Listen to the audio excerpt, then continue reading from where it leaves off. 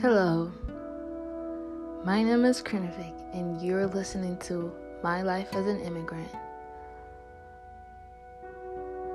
As we all know, we are in quarantine, and things are tough. We are battling the epidemic, and also, the death of George Floyd, which was really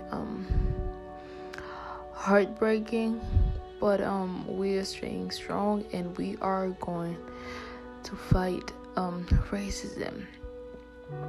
So I want to dedicate this episode talking about racism and how I see it from my point as a Black immigrant woman.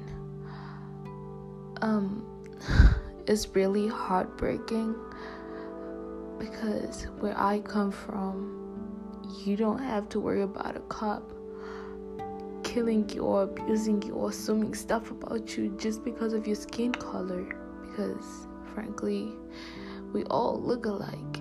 But that's not an excuse for a cop to insult somebody and to murder somebody because of their skin color and still get away with it, because that is not okay. And I stand by no justice, no peace, because how many people have to die before somebody stands up and says something, somebody stands up and do something? All these people have power and they just abuse it. And people are tired of sitting down and doing nothing. We're not just going to watch y'all kill our brothers, our fathers. We are not going to see y'all do that. You do not know how these people are going to end up. You're killing the future doctors.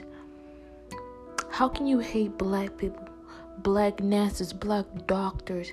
Do you say, I don't want a Black doctor to treat me just because you're Black? So to end this off, I just want to say, give everybody the respect they deserve, and do not judge them based on their skin color. Judge them from what's in the heart. Thank you.